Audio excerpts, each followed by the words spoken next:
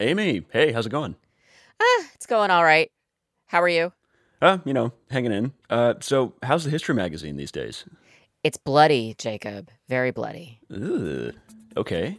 Tell me not too much more, but a little bit more. Vampires, Jacob. We're working on a story about vampires and the origins of the Dracula story. That sounds spooky. Okay. What have you found? Okay, so you know Count Dracula, right? Yeah. It's Bram Stoker's novel, and we're looking into the source material for it. So it turns out Count Dracula is based in part on an actual guy. Huh. He's known as Vlad Tepes, or as his enemies called him, Vlad the Impaler. Ooh, okay. So he ruled back in the 1400s in what is now Romania. And so he dies, and his detractors write about how brutal the guy was. And, they're not really lying. Like, Vlad was pretty brutal. Like, he was a ruthless enemy.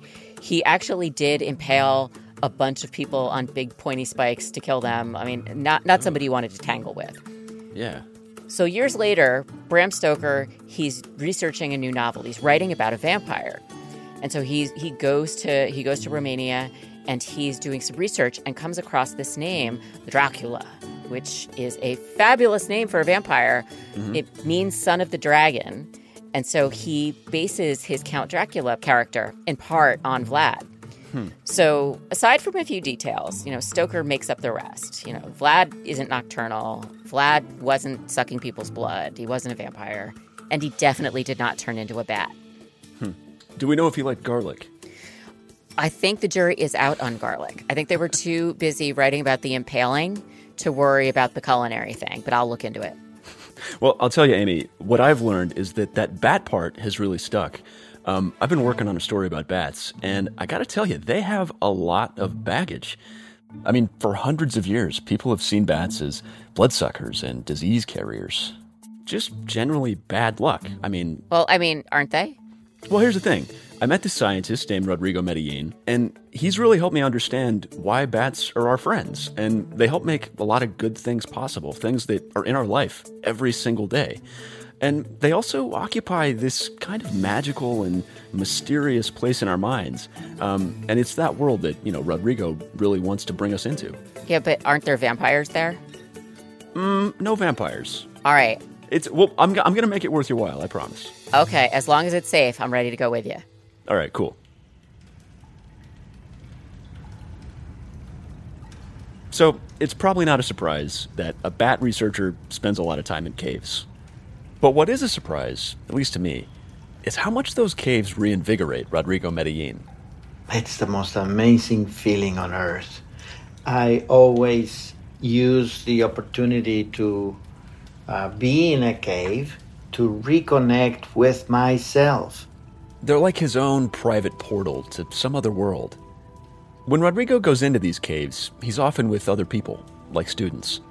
But he finds ways to have the cave all to himself. Once we're done with the work, etc., I send everyone out of the cave, and I remain behind, just enjoying, just soaking in the peace, the silence, the tranquility in an absolute dark environment. Now, I myself don't go into caves. I think they're pretty scary. But Rodrigo says when you turn off your flashlight, the darkness in there is so profound, it becomes beautiful in its own way. It's like you're shrouded in felt, in like a beautiful, silky feeling that just hugs you and welcomes you to an amazing place in which you usually, as a human being, you're not considering as welcoming for you. In fact, with nothing to see, your body puts your other senses on high alert. Your nose picks up the smell of bats, especially their guano. And your ears are busy too. There's the flight of the bats flying around you occasionally, but there's also the squealing of the bats themselves when they are in their niches, on the walls, etc. I mean, with all that going on, it must be hard to hear yourself think.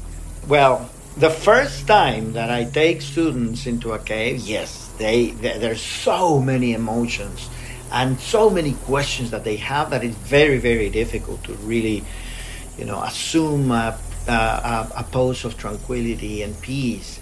But once you've done it for decades, oh my God, I'm looking forward to the next time I'm going to be in a cave.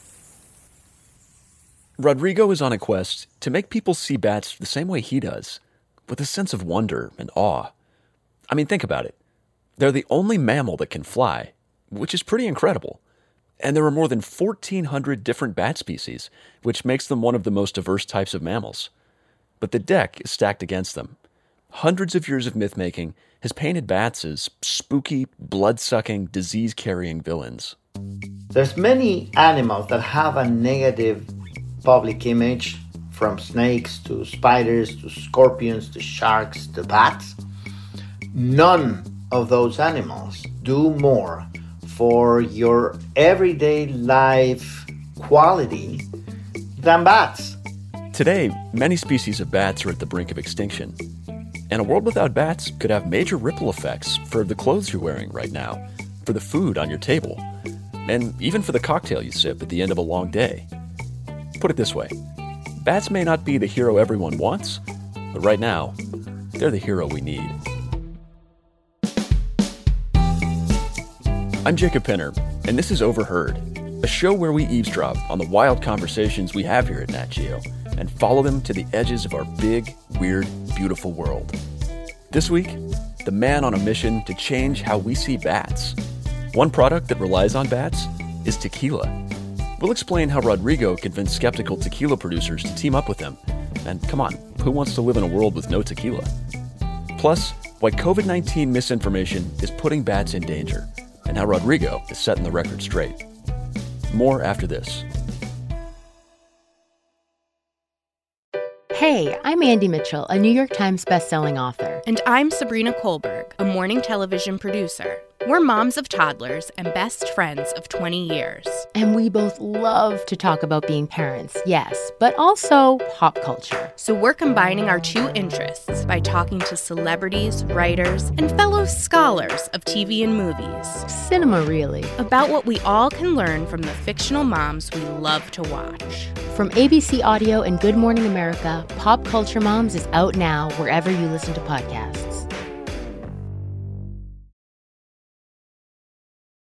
So, I have to fess up that for the longest time, my knowledge of bats started and basically ended with Halloween.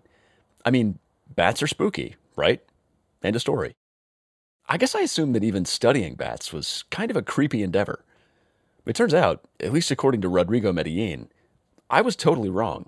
I am a professor of ecology at the National Autonomous University of Mexico, and I'm lucky enough to be one of the happiest people I know. Today, Rodrigo is a National Geographic explorer at large. He's been studying bats and evangelizing for them for decades. He's even picked up the nickname the Batman of Mexico, which I guess is inevitable if you study bats long enough. But just like a comic book hero, Rodrigo's journey started with a mythical origin story. I started with an interest on animals from a very, very early age. I mean, my first word was not mama or dada or doodoo. My first word was flamingo. And wait. Flamingo? Flamingo, yeah. I mean, I said, my mom reflected it in my baby book, saying, well, little Rodrigo said his first word today, he was looking at the book with pictures of animals, and he was pointing at a flamingo, and he said ganglingo or something like that. I mean, I gotta say, if my kid did that, I would be very impressed. Don't get me wrong. I think I'd also be a little bit hurt that they didn't want to say my name first. And you would, the thought would also cross your mind that there's something really weird with your kid. I mean, sorry, but it is true. Now, little Rodrigo would just inhale books about wildlife. Anything he could get his hands on, but especially mammals. So one day, when he's 11 years old, he's watching this Mexican game show, the 64,000 peso grand prize. Rodrigo turns to his mom and says, you know, if I could get on this show and they ask me questions about mammals, I think I could win. And my mom says, no, you go play. You're 11 years old. You're not supposed to be a know-it-all about mammals. No, go play. I insisted and insisted and insisted, and my mom finally took me to the producers. Now, to be clear, this was a game show for adults. The producers completely dismissed Rodrigo. They told him and his mom, look, this isn't some kind of parlor game, and we're just not interested. So Rodrigo's mom threw down the gauntlet. And my mom said, well, ask the kid a question if you think that he doesn't know. So they pulled a book and they started asking questions about mammals. And 11-year-old Rodrigo nailed the pop quiz. And soon enough, they said, well, congratulations, because you're going to be the first kid in the show. So how'd it go? It went really well, but no, I'm sorry to disappoint you. I did not win that 64,000 peso prize. I was going for 32,000 pesos, and that is the question that I did not answer. But my God, did I ever win a prize? Now, this was back in the days when there were only like 3 TV channels and no Netflix. So a ton of people were watching Rodrigo, including the most influential mammal researcher in Mexico, who was apparently pretty impressed. He dialed the TV station and asked for Rodrigo's phone number. He called me home and he said, listen, if you want to continue learning about mammals, why don't you come over to the University of Mexico, the Institute of Biology, and we will take you to the field and we will show you mammals for real so that you can continue learning about them. That's when Rodrigo started using his superpowers for good. Once he got hooked on bats, he realized they're victims of a big misunderstanding. Bats have a lot of things going for them, like the fact that they fly and use echolocation, or the fact that there's so many different species. And then there are more practical benefits. Take just one bat species as an example, the Mexican free-tailed bat. There are tens of millions of them in Mexico alone, and even more in the US, and they love to eat insects. Each million of those bats destroys 10 tons of insects every night. So just imagine what would happen if we lose those bats overnight. Well, in a few months, we're not going to have any crops because the insects are going to be accumulating and accumulating and accumulating. And they're going to eat up all of our crops. Rodrigo says corn, cotton, coffee, they all rely on bats to keep insect numbers down. Plus, bats also spread seeds and pollinate some flowering plants. So a healthy bat population means fewer insects and more fruit and flowers. Sounds pretty good, right? Well, this is where the misunderstanding comes in. Rodrigo says you can trace our fear of bats back to one moment a little more than 500 years ago. It was when the Spanish conquistador Hernán Cortés landed on the shores of what's now Mexico. And one of his scribes, Gonzalo Fernández de Oviedo, notices that the first night that they spent on the coast of Mexico, he saw these flying little animals that come out at night that land on the horses or on the soldiers and bite them to feed on their blood. These were vampire bats. They're native only to the Americas, so the Spaniards had never seen them. And they do feed on blood. Not human blood, except in extremely rare cases, mostly cows. But Rodrigo says that was enough for our minds to start running. And you know that blood is a material that spikes our imagination. You know, an animal that is feeding on that sacred liquid is automatically enshrouded in a sea of mystery, and our imagination just takes off, and then we start linking them with processes that are really not true at all. Even though just 3 species of bats drink blood, and there are well over 1,000 species that don't, Cortez's account made a connection in Western culture between bats and bloodsucking. So that was the first thing. The second happened a few hundred years later, on the other side of the Atlantic Ocean. An Irish lad named Bram Stoker was cooking up the vampire story that we know as Dracula.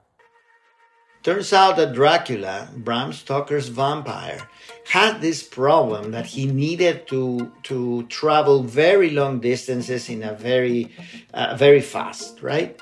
So Bram Stoker stumbles upon this vampire bat of the New World, and he immediately thinks, oh, I know what my vampire will do. He will turn into a bat, fly all of this distance, then become another human being again, and then bite the girl for her blood. And then people run around saying, I want to suck your blood, and, And then it stuck, and then the public image of bats came tumbling down like crazy, and it created a nightmare for all of us bat biologists in the world. We have been united to combat, to counter that negative image. That negative image has real-world consequences. It encourages people to hurt bats.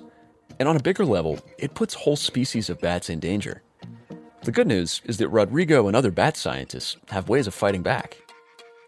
And what could I tell you as a Mexican about tequila, Coming up, how tequila helped rescue an endangered bat species.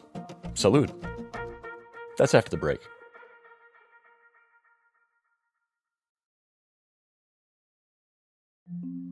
For about 12 million years, Mother Nature fine-tuned a process to grow agave, the plant that's fermented to make tequila.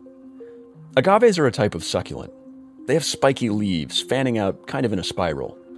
Each agave plant waits its entire life for one single reproductive event, when a tall flower sprouts up out of the middle of the plant. Now that flower is dinner for bats, especially one species called the lesser long-nosed bat, which love to eat agave nectar. They attract the bats to come and lick that nectar, and in the process be completely covered with their pollen that they are going to carry to the next agave, to the next agave, and the next agave. But that process that took millions of years to perfect, humans threw it out of whack. As people began commercially farming agave for tequila production, they started to cut corners. They didn't want to wait years for agave plants to flower naturally, so they cloned agave plants. This was cheaper and easier, but it came with a cost. One night in the 1990s, Rodrigo Medellin was hanging out with some other scientists. And we were sipping tequila, what else, right? And then we started talking about how there was a complete disconnect between the tequila that we were sipping and the bats that are responsible for that tequila. In the 90s, the lesser long-nosed bat was on the endangered species list. And all of the agave cloning was considered a factor because it takes away the bat's food. Plus, Rodrigo thought the cloning was also bad for the tequila industry. Natural reproduction creates genetic diversity. But with clones, every single plant shares the same DNA. One disease that hits one plant, and all of your plants are going to be sick because they're all the same. They're exactly the same. So all it takes is for one disease to hit one plant and you'll be doomed. So Rodrigo approached Mexico's Tequila Regulatory Council. He proposed a plan that he thought was a pretty good one. He wanted to allow more natural agave reproduction. He argued it would be good for the bats and good for tequila. So everybody wins. And I showed them pictures, etc. And they said, wow, that's a fantastic story. Thank you very much for telling us. And I suggested a number of measures there. And they said, well, thank you very much for coming, Dr. Medellin. That was fascinating. Goodbye. That was the end of it. Yeah, he says they didn't really want to hear it. But Rodrigo and some other scientists were getting pretty concerned that a catastrophic blight could wipe out agaves. So Rodrigo went back to the Tequila Council. And they again said, wow, thank you very much for coming. Fascinating stuff. Bye. I hope they at least gave you, like, a bottle of tequila for the road, for your trouble. Not even. And then, it happened. Rodrigo says around 2010 and 2011, a disease slammed agave crops, a double whammy of fungus and bacteria. And just like he had warned, it was the big one. And I swear, Jacob, it was not me. I didn't put it in there. It wasn't me, right? But then they reach out and they say, oh my God, what was that idea about the bats and the flowers and the pollen that you were saying? I said, well, you're late, but let's see what we can do. Now that he finally had the ear of some tequila producers, Rodrigo explained his plan. Farmers would manage 95% of their crops exactly the same as before. But the last 5% would be set aside for bats to pollinate naturally, which gives the agaves more genetic diversity, and it gives the bats more food. And I explained to them what they needed to do to allow 5% of the agaves to flower and harvest the remaining 95%, and that will be their safety passage for the next generations of agaves. And they immediately said, wow, that makes all the sense in the world. Why didn't we do this before? So, correct me if I'm wrong, but it sounds like your sales pitch to the tequila producers is almost like setting up a savings account. Like, you put this 5% aside, this is agave that you can't, I guess, make profit from now, but it keeps your long-term success looking better. Exactly. It's an insurance policy. In 2016, Rodrigo created a pilot program that certified brands that follow these rules. Today, those labels have little logos showing that they're officially bat-friendly tequila. Around the same time Rodrigo was starting the program, the bat world got great news. Partly because of Rodrigo's work, in 2015, Mexico removed the lesser long-nosed bat from its endangered species list. It was the first Mexican mammal ever to make that kind of improvement. So, there were signs that bat conservation was working. But last year, Rodrigo ran into his biggest challenge yet, the coronavirus. Now, I want to be really clear here. When it comes to the origins of SARS-CoV-2, which is the virus that causes COVID-19, there's still a lot we just don't know. You may remember that from the beginning of the pandemic, bats have been blamed as a possible carrier of the virus. And scientists are still investigating whether bats were the source of the virus. Rodrigo says it is true that bats naturally carry some coronaviruses. But there's many other groups of mammals and even birds that have other coronaviruses. So you cannot say that bats gave us COVID. So far, nobody has pinpointed the exact source of this coronavirus. And regardless, you won't get COVID just from coming into contact with a bat. But some misinformation claimed bats could give people COVID. Even though it was wrong, that blame game has had real and devastating effects on bats all over the world. In Indonesia, the government killed hundreds of bats, supposedly for public safety. In Rwanda, government officials sprayed bat colonies with a fire hose. And Rodrigo, he followed it all. I don't think I have ever worked harder than in the past year and a half, trying precisely to defuse the unfounded accusations against bats. And of course, when you see that people are killing bats because of some scientists saying that bats gave us this, it's not fair, Jacob. So, as far as what you and I can do, Rodrigo says it's pretty simple. Be a bat defender. You can go the extra mile by putting up a bat house in your yard. Or for starters, just spread the word. Talk to your neighbor, talk to your friends, talk to your family, talk to the office people about bats and about what you've learned in this podcast. Rodrigo says you can help out in your own area, too. Find out who's conserving bats in your neighborhood. And maybe even visit a bat cave. You might just surprise yourself and like it more than you think. It's such a natural development. It's such a natural process to become at home, at peace in a cave. Because remember, Jacob, that we as human beings, only 10,000 years ago, only 20, 50,000, 100,000 years ago, we were living in caves. So caves are our natural home. And what I'm doing is just going back home. That's what I'm doing.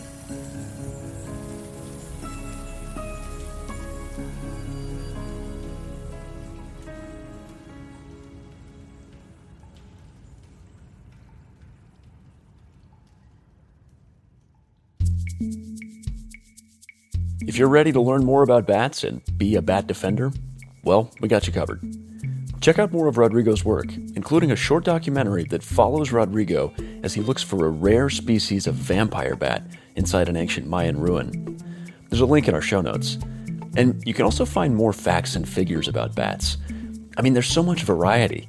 On one end of the spectrum, there's the Kitty's hognose bat, who weighs less than a penny. And on the other, flying foxes have a 6-foot wingspan. Also, we have a fun video breaking down how Dracula created some of those damaging myths about bats.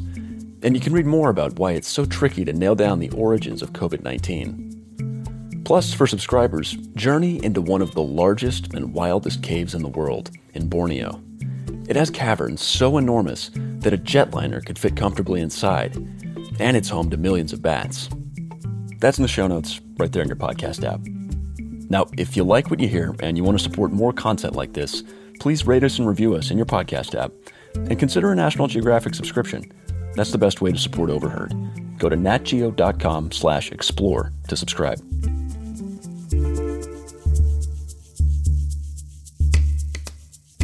Overheard at National Geographic is produced by Alana Strauss, Brian Gutierrez, Marcy Thompson, Bianca Martin, and me, Jacob Penner.